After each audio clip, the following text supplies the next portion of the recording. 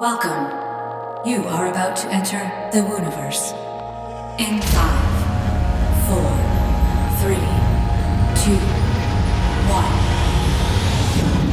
1. Transport complete.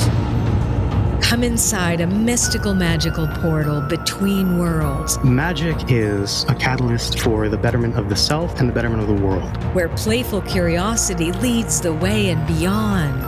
I just wanted to tell the world the possibility of the human spirit. You won't believe the ahas that come up in every single conversation. But eclipses are amazing and really worth paying attention to. I can't wait to explore this enchanting space with you. The soul that's inside each and every one of us needs us to come back in and sit with it and feel it and hear it and know it. Inside the Wooniverse, a podcast coming to you from the corner of Fringe and Maine. Hi there, and welcome to Inside the Wooniverse, a podcast brought to you from the corner of Fringe and Maine. I'm your host, Colette Barron-Reed. Joining us today is my friend, Miss Moonology herself, Yasmin Boland. You know, Yasmin was once a journalist and a TV producer, and then 20 years ago, after a couple of well-timed eclipses, Yasmin turned into an award-winning astrologer and Sunday Times best-selling Hay House author. Now, Yasmin is the author of a wonderful book, Astrology Made Easy, the Mercury retrograde book that everyone must have, and my favorite, Moonology, Working with the Magic of Lunar Cycles, both the book and the fantastic Oracle card deck. Now, she is dedicated to teaching her readers and fellow travelers on the spiritual path how to use astrology as a very special way to connect with the divine. Welcome to the Wooniverse, Yasmin. Why, thank you, Colette. So great to have you here. Now let's get started. We love a good origin story on the podcast. So I want to go back to the beginning. You are so interesting. You were born in Germany to Maltese and English-Irish parents, and then you were raised in Tasmania. So what was your childhood like? And were you always interested in the woo and unseen influences? Yes, I was, but so half of my family came from the island of Malta in the Mediterranean, which, by the way, is said by many to be the home of the goddess. It's another story. But it's an extremely Catholic country. And so my mum and my dad were both the children of extremely religious people. And anything kind of woo as I was growing up was considered to be quite borderline, if you like. And I remember, whenever I talked to my mum about, psychic ability or ESP or anything like that, she would always say, "Oh, Yasmin, there's a fine line between that and madness." My dad was a psychiatrist, so I took that extremely seriously. So it wasn't really until I left home. Although, funnily enough, as I'm talking to you, I'm remembering this thing I used to do when I was still at school, which was I'd go to this girlfriend's house and we'd have a sleepover, and she had a very big bedroom and we'd be in separate single beds, and we would try and transmit ideas to each other. So I probably would have been about 14 or so when I did that, and we actually had amazing success with our telepathy.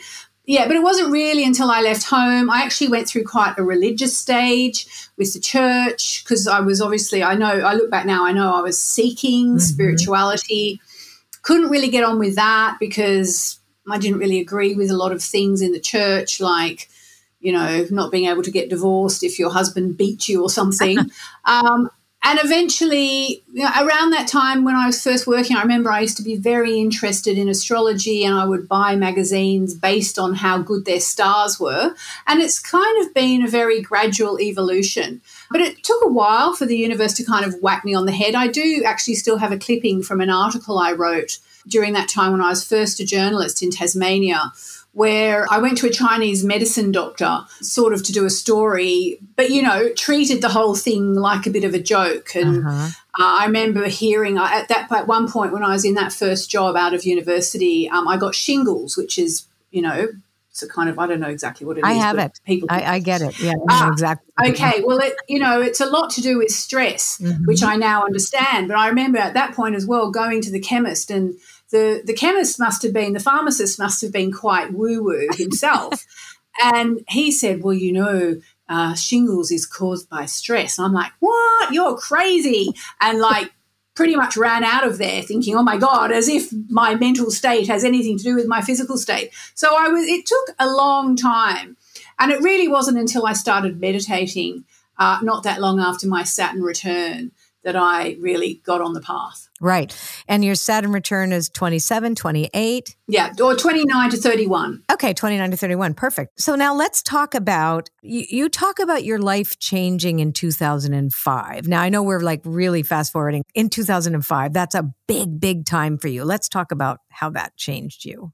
So what happened in 2005, I'd already begun a moon practice. I sort of was incorporating it into my journalism and starting to write about it and starting to do moon workshops in cafes and so on, just not for money, just literally for private interest.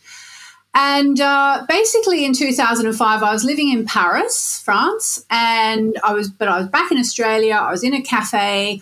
I had 5 weeks where neither the flat that I was in Australia nor the flat in Paris was available. So I had 5 weeks with nowhere to live, basically. And I was having a conversation in a cafe. Someone overheard me and said, you should go to India.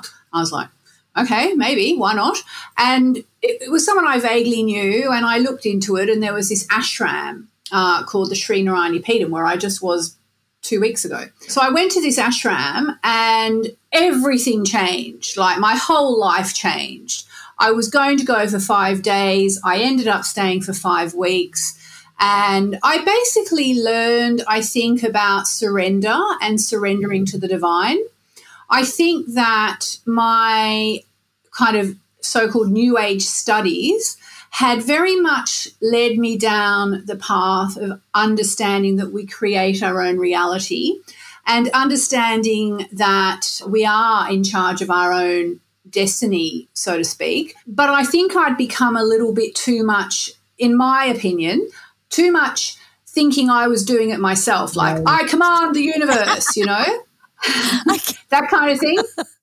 Right. And a lot of people think that. So yeah, this is good. This is a good conversation. Yeah.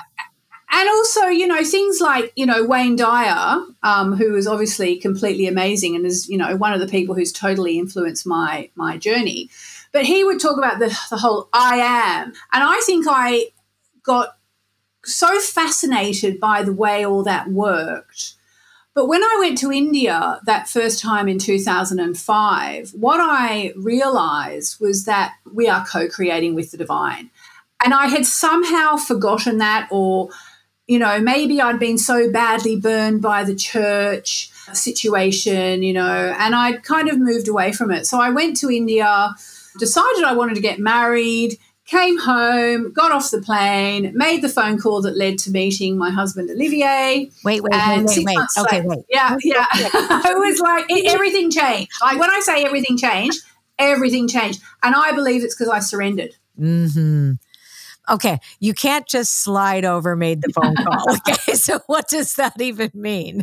So you surrendered, but there had to have been also some form of surrendering to the who, surrendering to the how. So how did that phone call lead to meeting your mom? Okay, well, I'll just tell you a little story about what happened, because it is a really good story if I do say so myself. So what happened was that, I don't know if it's in Canada or States or England or whatever, in Australia, there was this psychic person called Tatiana. And she had this book out called Tatiana's Oracle, which I was walking through a department store one day and I opened it up, and it was probably 10 years earlier than 2005, so however long ago that was. And I opened the book up and I was like, oh, what do you do? Okay. So I said, okay, when will I get married? I wasn't particularly keen to get married. It was just the question that popped in my head. And I did the thing, and it said, when you are 62. And I'm like, oh, my God, that's a bloody long time to wait. Excuse my language. So I had it in my head that and I'd also been to see a psychic that I found in the back of Tatler magazine here in London, who basically said, oh, you're not going to get married for a long time if you ever get married. And I was like, so in my head, I was kind of not going to get married. And when I went to the ashram, I decided, you know what, I actually think I'm ready to get married now. I want to get married. I want to find my life partner was really the thing. And somehow, without telling anyone at the ashram about this experience I'd had with Tatiana's Oracle saying I was going to get married when I was 62, somebody said to me, oh, if you want to get married, you should do the marriage advancement ceremony. I'm like, oh, what's the marriage advancement ceremony? And they said, oh, every Friday night, you just go down to the temple. There's a guy there. He's got 6 limes, which have had the flesh scooped out of them. You put ghee in there and a little wick, and you have this tray of 9 candles, of like these lime candles, and you go around the temple and you say Om Namo Narayani 3 times at every statue. Om Namo Narayani. I didn't even know what it meant at the time. It means I surrender to the divine, or I surrender to the divine mother. So, and that will advance your marriage, because for them, in India, I was already completely on the shelf, because, in India you need to get married quite young, or you're out of the game. So off I went, and I did the thing, went around the temple, I think 9 times, did the Om Namo Narayanis however many times, got back to Paris, got on the phone, made a phone call to a girlfriend who, as a result of that phone call, took me to a party where I met my husband. And so my sister saw all this and was going, wow, this is amazing. Like, you just, you did this marriage advancement ceremony, and now you've met the love of your life. And 6 months later, I was pregnant. And she said, I'm going to India. So she flew I love this story. to India. She flew to India, God bless her, and seeks out the woman who told me about this woman called Vidya at the ashram. And she goes, right, look, my sister did the marriage advancement ceremony. Can I do it, please? And Vidya goes, what? What are you talking about? And she goes, you go to the temple on a Friday, there's an old guy there, he's got the tray of limes, and you go around the temple. She's like, I literally have no idea what you're talking about. So that was my very cosmic way of getting married. Wow. Because I think I had to break this belief that I wasn't going to get married till I was 62. And there's a lot of magic that goes on at this ashram. And I don't think I'd even told anyone about my Tatiana's Oracle thing. But somehow the magic happened. So it was a very cosmic time and place. Do you know what's really interesting? I remember that because it was a book where you had to match like a rope with the thing, and then that, like, it was a weird book. Like it was like that. Right? It was sort of like when you do a graph or something, and you had to, and you look up a page and then you go to the other one. It was like really complicated. And I remember looking at it, and it also told me some things that were like, what? But I was told by a very well-known psychic early in my 20s that I would never have a faithful partner, not get married. Oh, yeah. Never get married, and that never be really successful, that I would, that this lifetime I'd have to come back next time. And I'm going to tell you, that haunted me. Like, that was just in the back of my head. Somebody said that to me, like, what? And then when I got clean and sober 37 years ago, like, I just decided I'm not listening to any of those things. Like, I am going to become the person that can have a really healthy relationship and all that. And it took a long time for me to do that. But I also co-created a different reality, just like you. Yeah. And I also think that because you had your addiction problem and then you surmounted it, got rid of it, you possibly did change your course. Oh, 100%. Because I would have ended up exactly the way they said.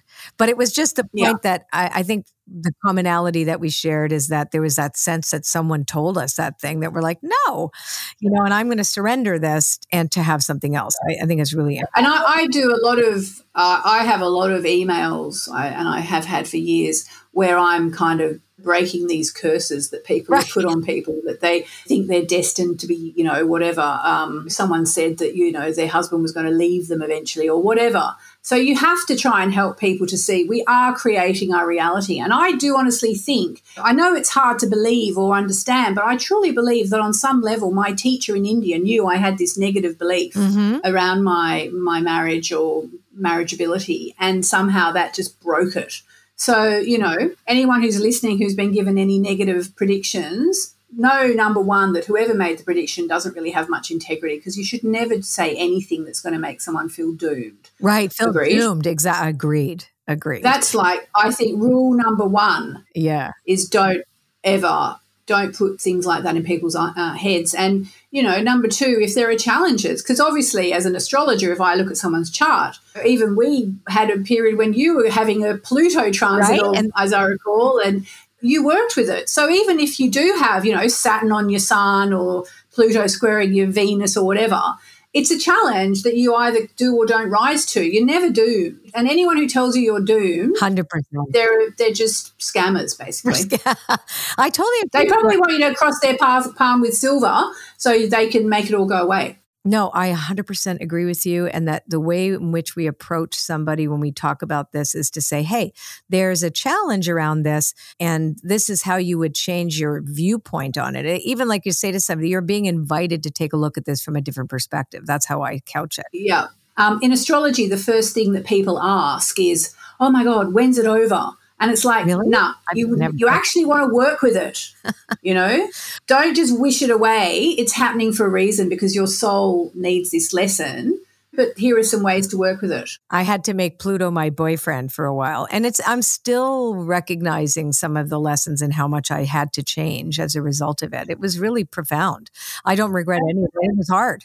You really helped me too. Oh, thank you. I can say hand on heart, Colette, hand on heart. I don't want to touch the microphone, but hand on heart. I have never, in 20 plus years of doing astrology, I've never met anyone who rose to the occasion and the transit better, because we all get difficult transits from time to time. I've never met anyone who worked as consciously as you did with that challenging transit. So thumbs up to you. Bless you. True, 100% true. Let's talk about what you're really famous for, which is, even though you are an award-winning astrologer, you say that you don't need to believe in astrology to work with the moon. And the moon really is a connection to the goddess. And I think that's the thread that you offer everybody. So let's start at the very beginning. When did you start working with the moon specifically? And where did you learn the practices you teach? I want to go back in time again because I know that we're further ahead, but let's go back. So probably about 25 years ago, in 98, 99, around then, maybe 97, I'd learned to meditate. That changed my life again. And I was dabbling in astrology with a friend who was an astrologer. And she and I were talking one afternoon, and I said, what about the moon? Like, how does the moon fit into all of this? And she was like, oh, don't worry about the moon. It's too complicated. And honestly, you may or may not be surprised to hear that was like a red rag to a bull for me. It was like, okay, now I have to find out everything about the moon. Yeah. And funnily enough, so then I went off and I started to look into it. And I ended up getting hold of a book called New Moon Astrology by Jan Spiller, who unfortunately passed away. Mm-hmm. Yeah, beautiful woman. And she passed away a few years ago, but she wrote a couple of really amazing books, maybe 3 or 4 actually. And I remember seeing it on Amazon and just ordering it and just being on tenterhooks for it to arrive. And so that started to introduce me to the idea of making new moon wishes and setting intentions. And then as I looked into it, I realized that new moon wishes and intention setting is something that's literally millennia old and is something that women especially have done, for thousands of years. Here in England, they do it out, in Dartmoor and Glastonbury. It's just a really, really old tradition. And so I read a lot around the subject of the astrology of it, why it's the start of a new cycle, why women have traditionally done this, about witches and Wicca. And of course, this challenged the Catholic me that, was like, oh my God, witches, what am I doing? And I kind of went into it like that. And really what happened was that I started to see that it worked. But with my journalist hat on, my TV producer's hat on, I investigated it. And I literally found it worked. And at one point I found a wish list that I'd made a year earlier. And literally everything on there had come true. And I was like, this is really extraordinary. So that's why I started to do things like holding new moon wishing workshops in cafes around Bondi Beach in Sydney, Australia. Just because I wanted to share it, because I'm just a communicator. I love to share things. And so I started to hold these coffee shops literally for no reason. There was no gain to me per se. But of course, it's one of those things where you do it for no gain and then you do have a gain. And the whole thing just took off. And then eventually I ended up having a column about astrology in Australia for many years. And then the full moon practice really came out of my travels in India. where the full moon is huge. And the ashram that I go to is the Sri Narayani Peetham. And Narayani is the triple goddess made up of Lakshmi, Saraswati and Durga, 3 goddesses. And so that connected me to the goddess and also connected me to the full moon. And the whole practice was, in my life for probably more than a decade and a half before I then eventually wrote the book for Hay House. And you're also a Cancer, so you're naturally aligned with the moon, as am I. So I know. And for any astrologers out there, my moon is conjunct my MC. And that means basically I was hard-coded to do this. The MC is your career line and it's what you're known for. And my moon is bang on my MC. So anyone out there who understands astrology, we're going, is your MC Cancer? The MC is the career line. Mine's in Capricorn. Oh yeah. Oh, even better, of course. I know. I'm loving the Capricorn energy. My progressed moon is about to enter Capricorn, and I'm feeling very businessy. Interesting. Very good. Very good. I actually just told my masterclass that for Hay House all about your deck, that that I'll use mine, but then I'll use yours too. So that I want to talk about Moonology and how you created it. So working with the moon, because really Moonology is the title of working with the moon, right? So let's speak about how we create reality with the moon. Okay. So as I studied astrology from kind of just the last part of last century, and just I got very obsessed with astrology very quickly. Around about the same time, I was learning about the law of attraction, and I feel like the law of attraction was becoming more and more well known around the end of last century, around say 97, 98, 99. Certainly that's around the time, I think I did a meditation course around 95, 96. The woman there was telling us that we create our own reality. So I'd had a lot of sort of information about this idea that we create our own reality, probably I'd say by 96, 97. And then I was learning astrology, and then I was kind of like trying to navigate that idea that astrology, talking about being doomed, it can doom you to stuff. Ancient astrology was extremely fatalistic. Mm-hmm. So it was sort of like, I'm not even joking, like when this happens, there'll be a plague of pests upon your house or stuff like that. Or, you will die in a seafaring accident or something like that. And that just didn't sit well with me. So even though I tested astrology, because my first teacher always said, test it, test it, test it. That was her mantra. I had tested it and I knew it worked. I also knew that making new moon wishes worked. So what I started to do is I started to look at how can you actually use what's going on in your chart as an opportunity to create your reality. And I actually ended up doing a couple of talks. I can't remember now. I think it was the New South Wales Astrological Association or the Australian Astrological Association. I did a couple of talks, which was really important for me because astrologers take their craft very seriously, as they should. And I knew that I was kind of veering off a bit to a slightly uncharted way of looking at astrology, and then coming up with the idea of Moonology and the new moon and the full moon, working with the new moon and the full moon, essentially stripping out the rest of the astrology. So I did a couple of talks called Astrology and the Law of Attraction. Are they good bedfellows? In other words, do they go together?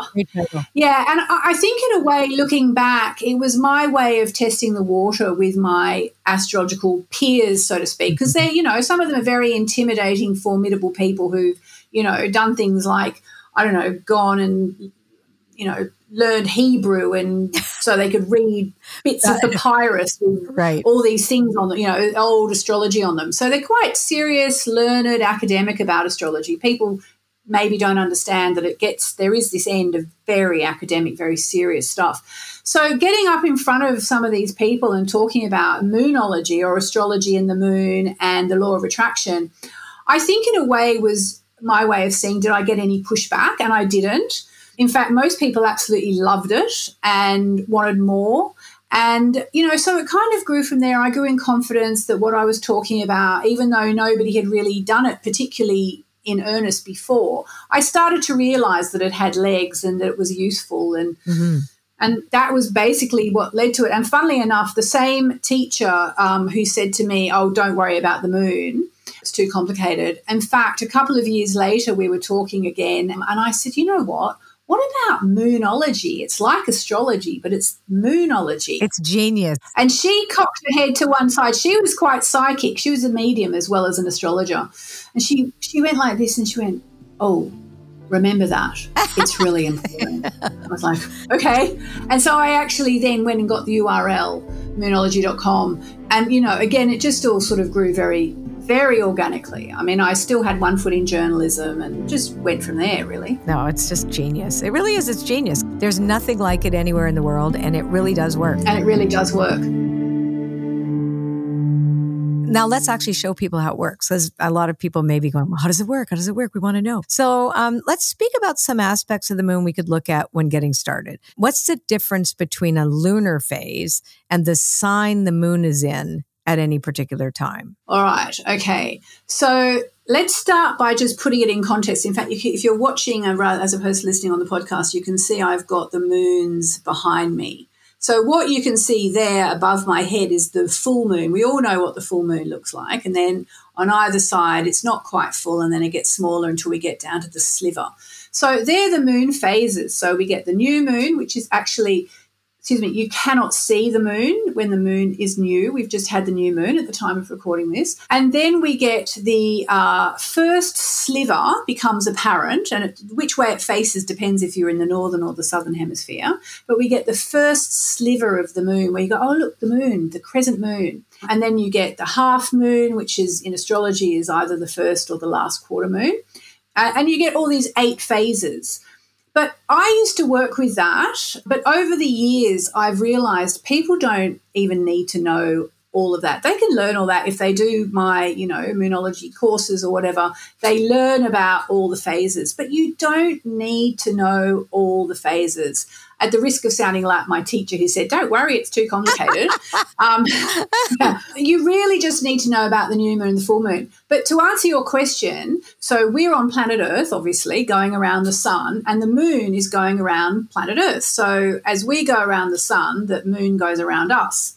And so all the phases are created by the relation of the moon to the sun, because it's obviously shadows. The moon isn't really changing shape or anything. And so as we go around the sun, and the sun then moves through all the different signs, we get the moon will then go through all the different signs as well. So 1 month you might have the new moon in Taurus, or the next month you'll have the new moon in Gemini. And by the same token, you might have the quarter moon in Scorpio or whatever. So the phase and the sign don't have anything to do with each other in a way. The moon is always in one phase or another, and the moon is always in one sign or another. And there's no kind of way to tie them up. Right. You just need to start to follow the moon. You'll start to see, okay, well, right now the moon is in, whatever sign it's in. I should know that right now, shouldn't I? So let's actually go through sign by sign what the different lunar aspects are like, and what are the flavors of those signs, for example, for a person who has no clue about what these are. Okay, so one thing to mention at this point is we are talking about the moon up in the skies, because the moon is always moving, always changing shape and size, and always going through the different signs. It spends about 2 and a bit days, is the way astrologers describe it, in each sign, about 2 and a bit days. So at the time of recording this, actually, the moon is in Taurus, which is a good thing. So as the moon goes through the different signs, a baby, for example, being born right now, because there'll be a baby being born right now somewhere in the world, will have on their horoscope chart the moon in Taurus, because that's where the moon is right now. But I'm not actually talking about what we call natal astrology, astrology of your chart. We're looking at the transiting moon, so the moon in the skies right now. Now, over the years, I've studied it, and I've gone, how much influence does the moon have? Because the moon goes in Aries, then Taurus, then Gemini, then Cancer, Leo, Virgo, Libra, Scorpio, Sag, Capricorn, Aquarius, and Pisces. It goes through all the 12 signs over the course of a month, also known as a moonth. The word month comes from the moon, because it takes a month for the moon to go around. So when the moon is in Aries, if you are very tuned into the moon, you will feel it. But otherwise, it could just pass you by. So moon in Aries, the moon is very much in astrology about feelings, emotions, and just what you need. So moon in Aries, people are going to be speedier. They're going to need to get things done because it's a fire sign. It's a very fast sign. Next sign, Taurus. Well, the moon is also about food. Taurus is a very foodie sign, so it might be a day when you just feel like you want more carbohydrates, or it might be a day where, because Taurus is steady, it might be a day when you start to feel your emotions settling down. Or just to kind of flip it before we do the rest of the signs, if you were looking for a day when things are likely to be a little bit calmer, then a Taurus moon day is going to be a bit calmer than an Aries moon day. But you do also have to take into account what the planets are doing. Right. Moon in Gemini, very chatty, great night for a party or, an event where everyone has to communicate. Gemini is a very chatty sign. And a good time to talk about your feelings to an extent as well, because the moon is very emotional. Moon in Cancer, well, that's sort of like a perfect match. The moon is all about home and family, and Cancer is all about home and family. It's one of the moon's 2 home signs along with Taurus. So if you're looking for what night am I going to spend at home with my family next week, oh, it's a Cancer moon, do it that night. And again, this is very broad brush strokes. And if you do need to look at what the planets are doing as well if you want to really, if really it's crucial. Yeah. Mm-hmm. Yeah, moon in Leo. Leo's the showy sign. So, it's a time when people are going to be more willing to put themselves out there and kind of strut their stuff, show the world what they've got. Moon in Virgo. Virgo is reliable, modest, chaste, and likes to sort of get everything sorted. So great day to do your filing, get your house in order, literally or metaphorically. Moon in Libra. Libra is the sign of relationships, so it can be a very good time to deal with any relationship issues. Not a bad night to go out on a date, especially including a first date. Very much about love and romance. Scorpio, well, look, one of my mentors, Jonathan Kaner, who was very well known here in the UK, didn't agree with this, but most of us say Scorpio is the sexy sign, very sexy sign. So when the moon's in Scorpio, good night for another kind of date night or, just a sexy night. Moon in Sagittarius is the adventurer. So it's a time where you're going to feel more emotionally free. Moon in Cancer, it's very all feelings and could be a bit needy. Sag is like, well, I'm off to see the world.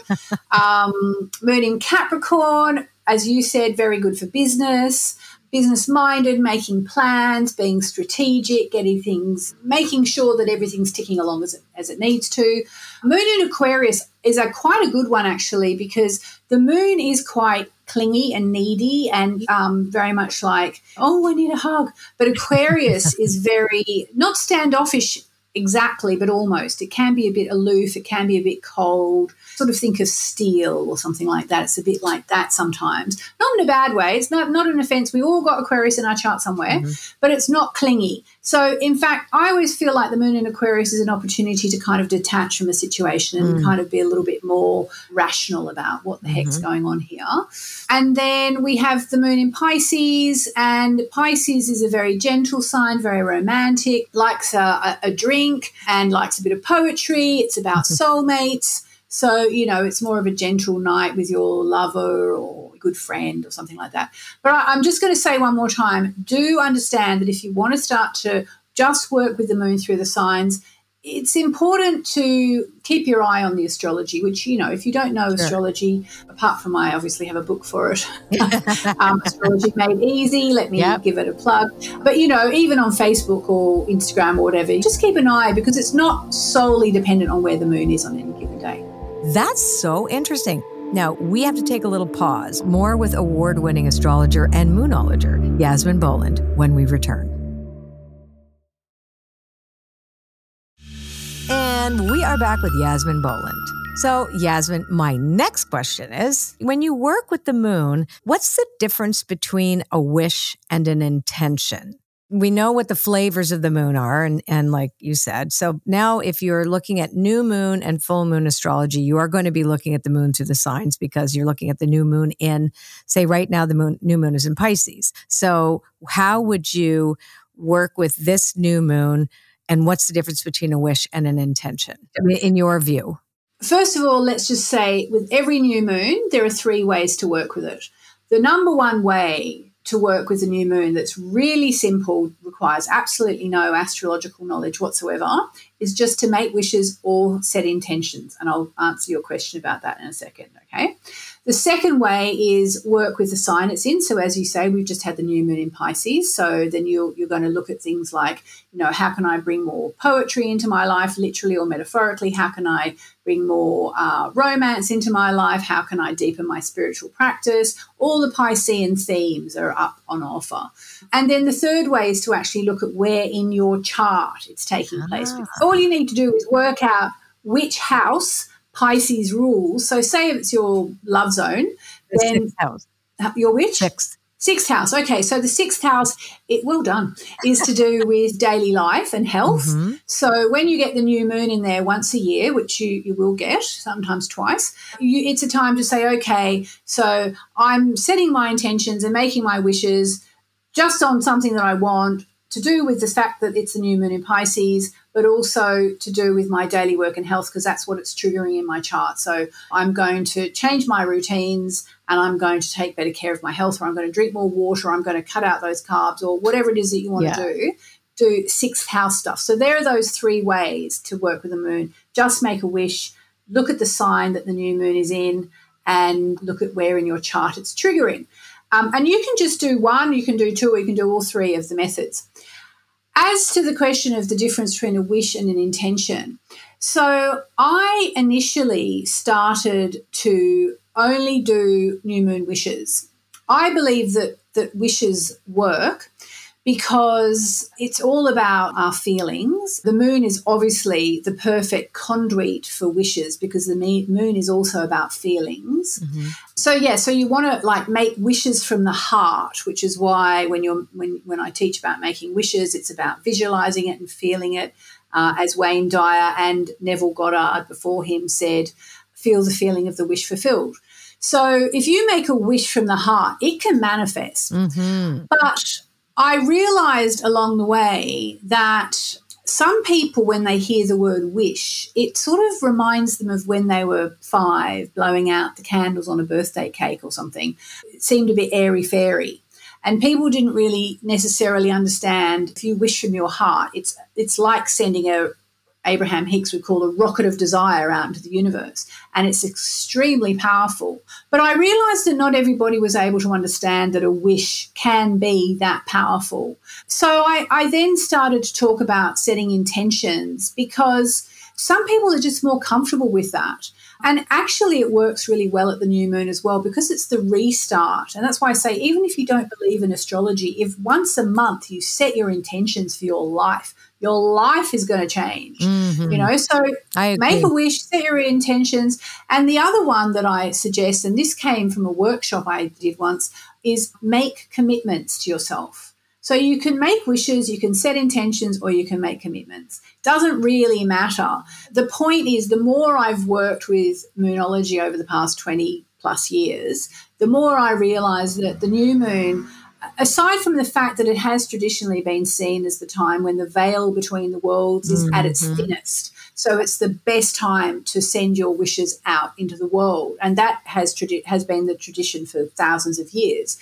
It's also really powerful because once a month, if you get clarity about what you want, then you will therefore be far more likely to take action or inspired action towards your goals. So, and again, this gets back to why I say you don't need to believe in astrology for this stuff to work. It just works because once you know what you want, you're actually more likely to take steps towards doing whatever it is you have to do to achieve it. So with that in mind, then what does the full moon, how does it factor in with this? Well, I'm glad you asked, Boland, because it's actually really, really important as well. So you've got the new moon and you've got 2 weeks of the waxing cycle and then you get the full moon. And then you've got 2 weeks of the waning cycle, you get another new moon. So in the waxing cycle between new moon and full moon, go for it. The full moon is when we offer it all up to the divine. And this is something I learned in India and comes back to the whole idea of co-creating with the divine and the universe or source or whatever you want to call it. Whatever hasn't happened by the time of the full moon offer it up to spirit, offer it up to the divine, offer it up to source. And somehow I was made to realize in India that this is actually the secret to manifesting. So people think it's all about setting intention. They think it's all about making wishes. It's all about what you do at new moon. And I honestly, after 20 plus years of doing this, I don't think it is. I think that that is about getting clarity and taking action. But somehow surrender is the secret source. But I always say source, S-O-U-R-C-E. Yeah, right. It's the secret source of our manifesting power. So that's what I teach in Moonology. It's like set your intentions, offer it up to the divine. Set your intentions, offer it up to the divine. It honestly is the magical formula. And, you know, you and I are both on the same path and we're both learning as we go. And I can't remember who I was with the other day. Someone was saying to me, we were talking about manifesting. And I said, I still am amazed when things manifest. Me too. Yeah. And it's like, and I said, I think it's because we're taught from such a young age, you know, magic isn't real, fairies don't exist. I mean, I don't know anything about fairies, to be honest, but nothing is real. Nothing woo-woo is real. And so you still like, see, it works. I'm never, ever going to be any different. I'm always in awe. I'm always shocked and surprised. I'm never jaded about this ever because it works. But why are we still surprised after all these years? It's weird. Because I think it makes it fun. It's like, wow. Because I think also we tend to forget because the world conditions us to fall asleep at the wheel, right? And then we get awakened right away like, wow. You know, and I also feel like these are like these gifts that we can celebrate so that they feel very celebratory. Yeah, yeah.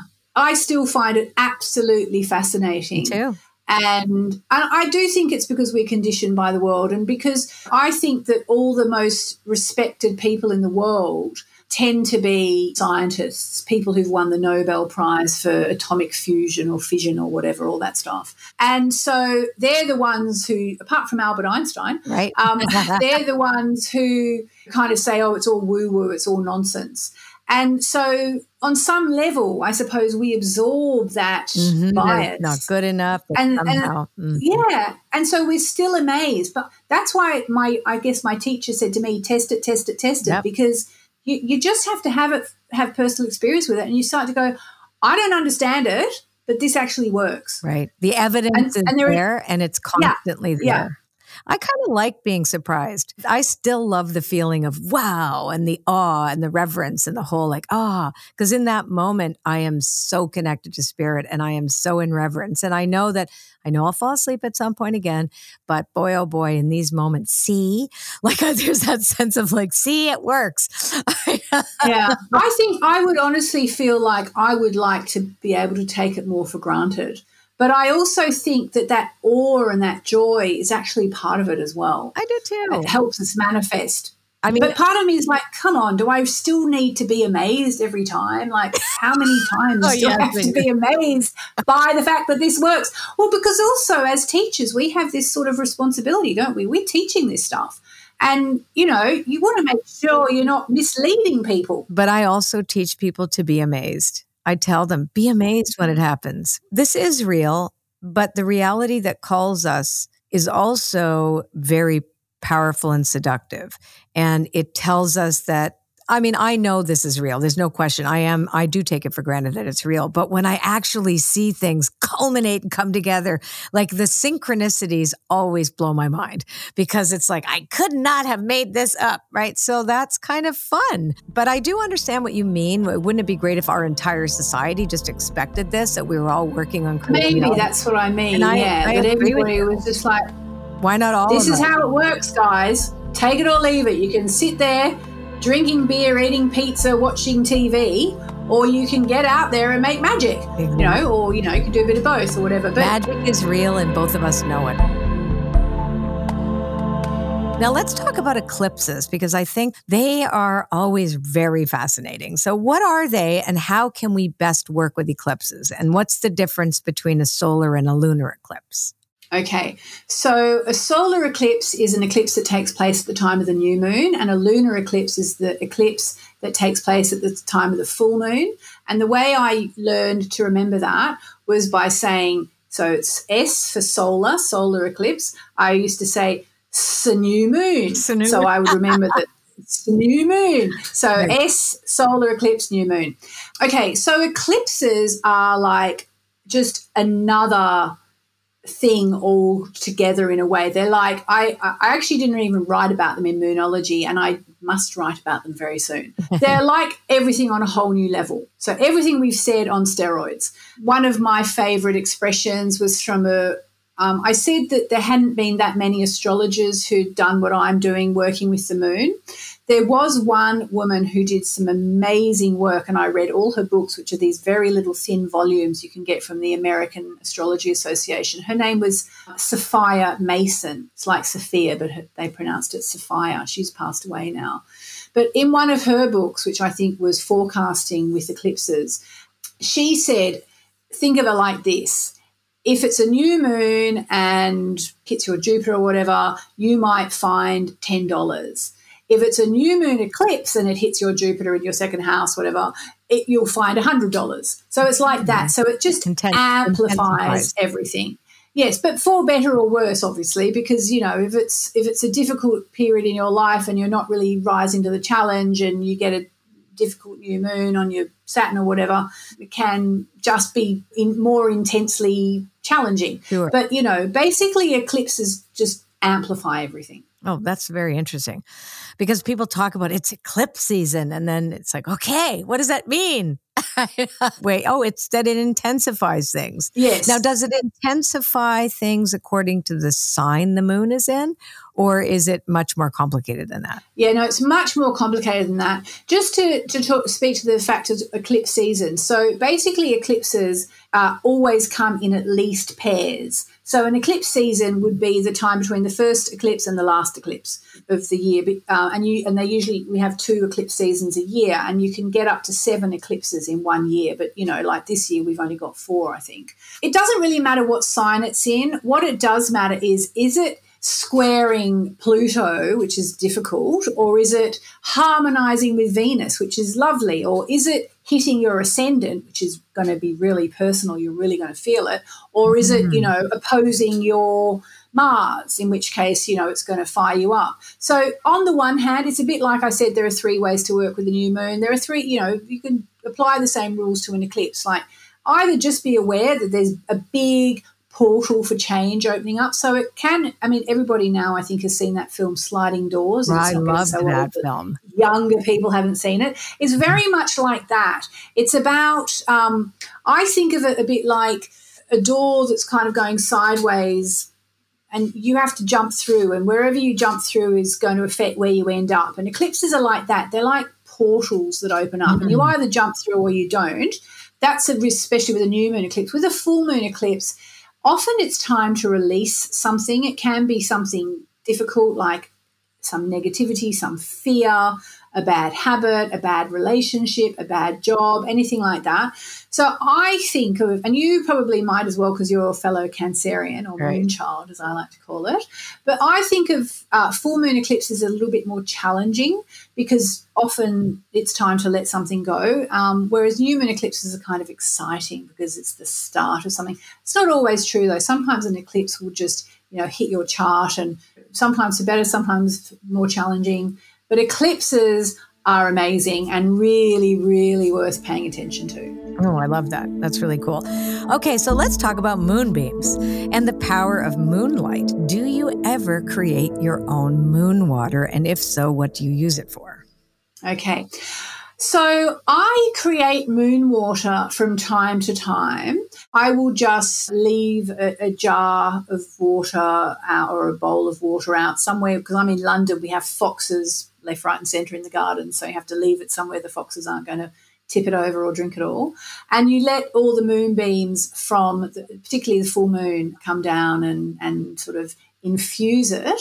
And I will use it for things like running a bath, you know, putting it in my bath, or watering the plants. Basically, they're the two main things I'll use it for. But, I have to say, number one, it's not astrology. Okay, this is something I learned about from people on my Facebook page, who talked about it. And I'm like, oh, moon water, that sounds good. What's that?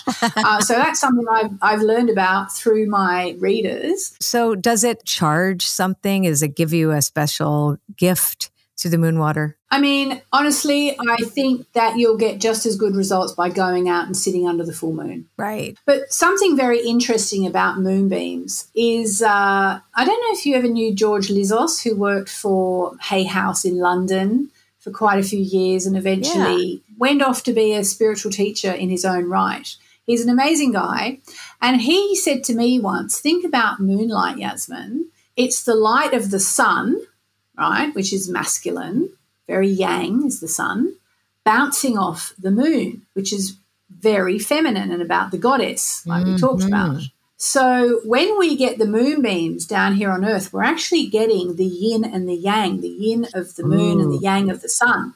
And it's like the complete picture. And I think that's why moonbeams are so special. But I would say, yes, make moon water. Why not? If you want to. I want to. But get yourself out under the moonbeams as well, because I do think it must have a very balancing effect because of how it's created, in my humble opinion. So what do you wish more people knew about the moon? I wish that more people knew that they have the power to create their life using the moon as a cosmic timer. And so by setting your intentions at the new moon and releasing it all at the full moon, you can actually start to shape your life no matter what's happened to you so far, where you are, where you've grown up, how you're feeling, how stuck you feel, how powerful you do or don't feel, whatever, you can actually change your life once you start to do these practices. And I feel like they're kind of heaven sent practices that one thing we haven't touched on is that people used to do this for thousands of years until they stopped because they started to burn us alive at the stake in the village square with our families watching, and they started to drown us and hang us, talking about the witch trials 500 years ago, where anything between thousands and millions of women were killed for doing this. So we stopped doing it. So I'd like people to be able to remember that they actually have this power and that they're no longer going to be burned at the stake for using their powers. Oh, I just love that. I love that. So let's pull a card together to see if there's anything else the Wooniverse wants us to talk about. Do you have your Moonology card deck? You know what? I have one card on my desk today, and I'm going to just... Okay, what is it? I'm just going to say that this is the reason why I have this random one card on my desk. Okay. So if you're watching this or listening to this, it's for you. All right? Perfect. You ready? I'm ready. It actually says you and your family are safe. Oh, isn't that interesting? Isn't that beautiful? That is beautiful. So if you're listening to this or you're watching this, this is your message. You and your family are safe. There's a reason why it's on my desk. Like I should have all my decks on my desk when I'm talking to you, and I don't because I've just got back from traveling. No, that's beautiful. I love that. Now, I'm going to pull a card from my latest deck, the Dreamweaver's Oracle. And the question I'm asking, is there any other subject? Okay. Now, we have safety as a subject and family, right? So let's look at a subject that this card deck would like us to talk about. And I have, when a witch must drink their brew. Hey, that's so good. I'm going to read it. Because that's what we're talking about. Oh, okay. So, read it. I'm going to read it. This is something that we can both comment on. All right. So it's being unapologetically comfortable in who you are, trusting and knowing your own magic, i.e. plus the moon, being authentic and inspired, the courage to own your values and who you are, not succumbing to the spell of society. I mean, you literally just drew that, did you? Yeah. It's extraordinary because that's literally what I was trying to explain before. Yeah, exactly. So that's what I think the exclamation mark is what the universe wants us to really underline, that we have to acknowledge that there is a spell. There is this conditioning that creates, for example, us falling asleep at the wheel because we're not being seen as serious, or that has existed for thousands of years that we were killed for, right? Women were killed for working with the moon, etc. This is something that exists. This is part of our natural magic that all of us have. And you teach us how to work with that. And I think that's a phenomenal service that you give to all of us, Yasmin. Thank you, Colette. And I also get a personal message from that card. Perfect. Because, I'm sitting here saying, I'm still amazed and I feel like I shouldn't be. And that's kind of like relates to that card. It's like we have to drink our own brew. We have to go. Yeah. And especially if we go through tough times, even anybody out there listening who's a light worker, a witch, a moonologer, whatever, uses your oracle cards, my oracle cards, whatever. We have to drink our own brew. We have to believe in ourselves, even despite all these so-called learned people who think we're crazy. I love this. Okay, we are going to take a little break now. And when we come back, we're going to switch gears and enter into another dimension of the Wooniverse, the Tea Time After Party. So please stay with us. We'll be right back.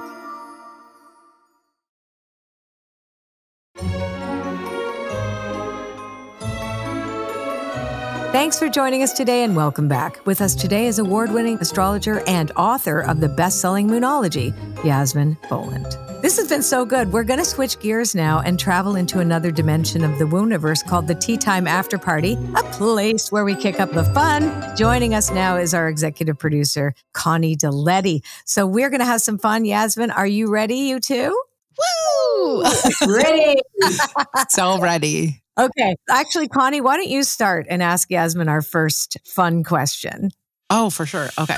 So you're offered a trip to the moon on the next SpaceX flight. Do you take it?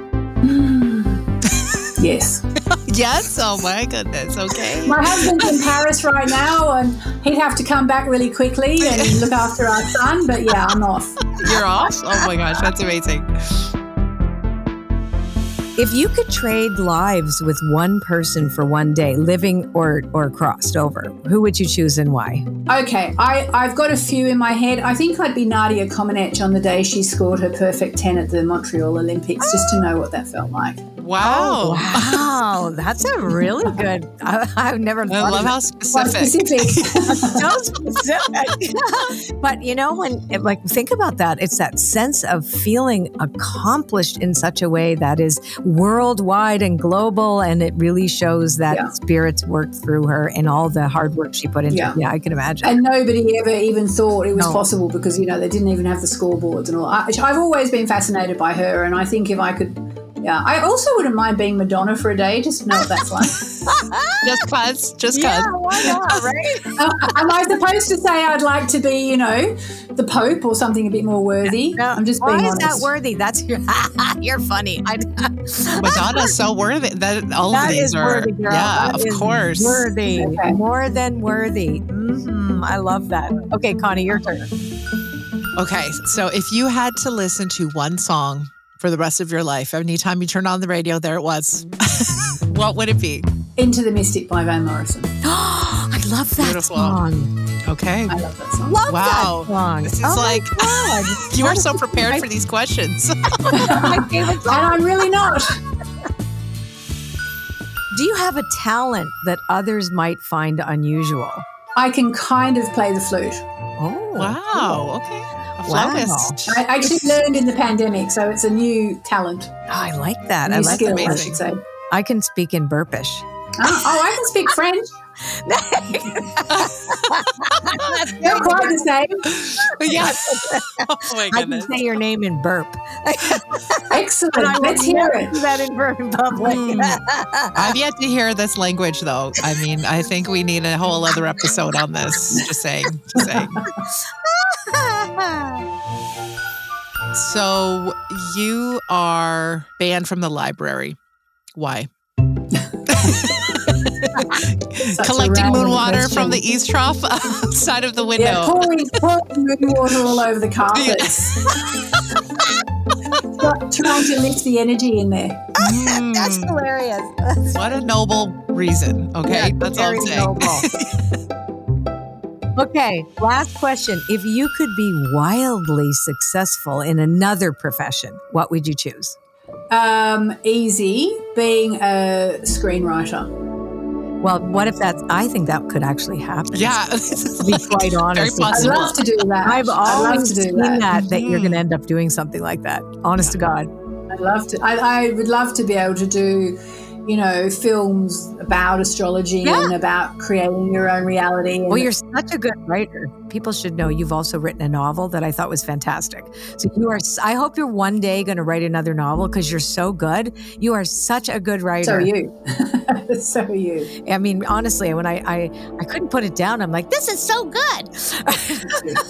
We should tell it. We'll put the name of your novel in our show notes after. Thank you. But anyway, this has been so great. So great. I've been so happy to have you on the show to learn more about Yasmin and all of her offerings, which are many. You can visit her at yasminboland.com, and you can also catch her on her podcast called Mainly Moonology. And as always, you can find a transcript of this episode, quotes, all the links, and so much more on our show notes page. So go to itwpodcast.com or click the link in this episode's description. This was so much fun. Thanks for joining us, Yasmin. You were awesome. It was so nice, Colette. Thank you, and thank you to all your team. So what did we learn today? I mean, this conversation was fascinating and really fantastic. And what really hit me is the reclaiming of the moon. Because when Yasmin talked about how women were burnt at the stake and also the witch trials, etc., for actually practicing with the moon, this is such an important thing for us to consider. The moon is for everybody. It's always been there, and it's been a tradition that's been baked into our bones since time immemorial. So we need to remember where we come from and that drinking our own brew, trusting in our own magic. It's so true. So until next time, thanks for listening. I'm Colette Barron-Reed. Be well. Time to share the way we love. Become the ones we're dreaming of.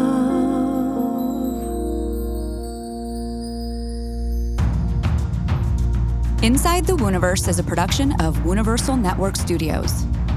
A special thanks to our recording engineer, Chris Dupuis, executive producer, Connie Deletti, story editor, Julie Fink, and audio post-production by Lonnie Carmichael.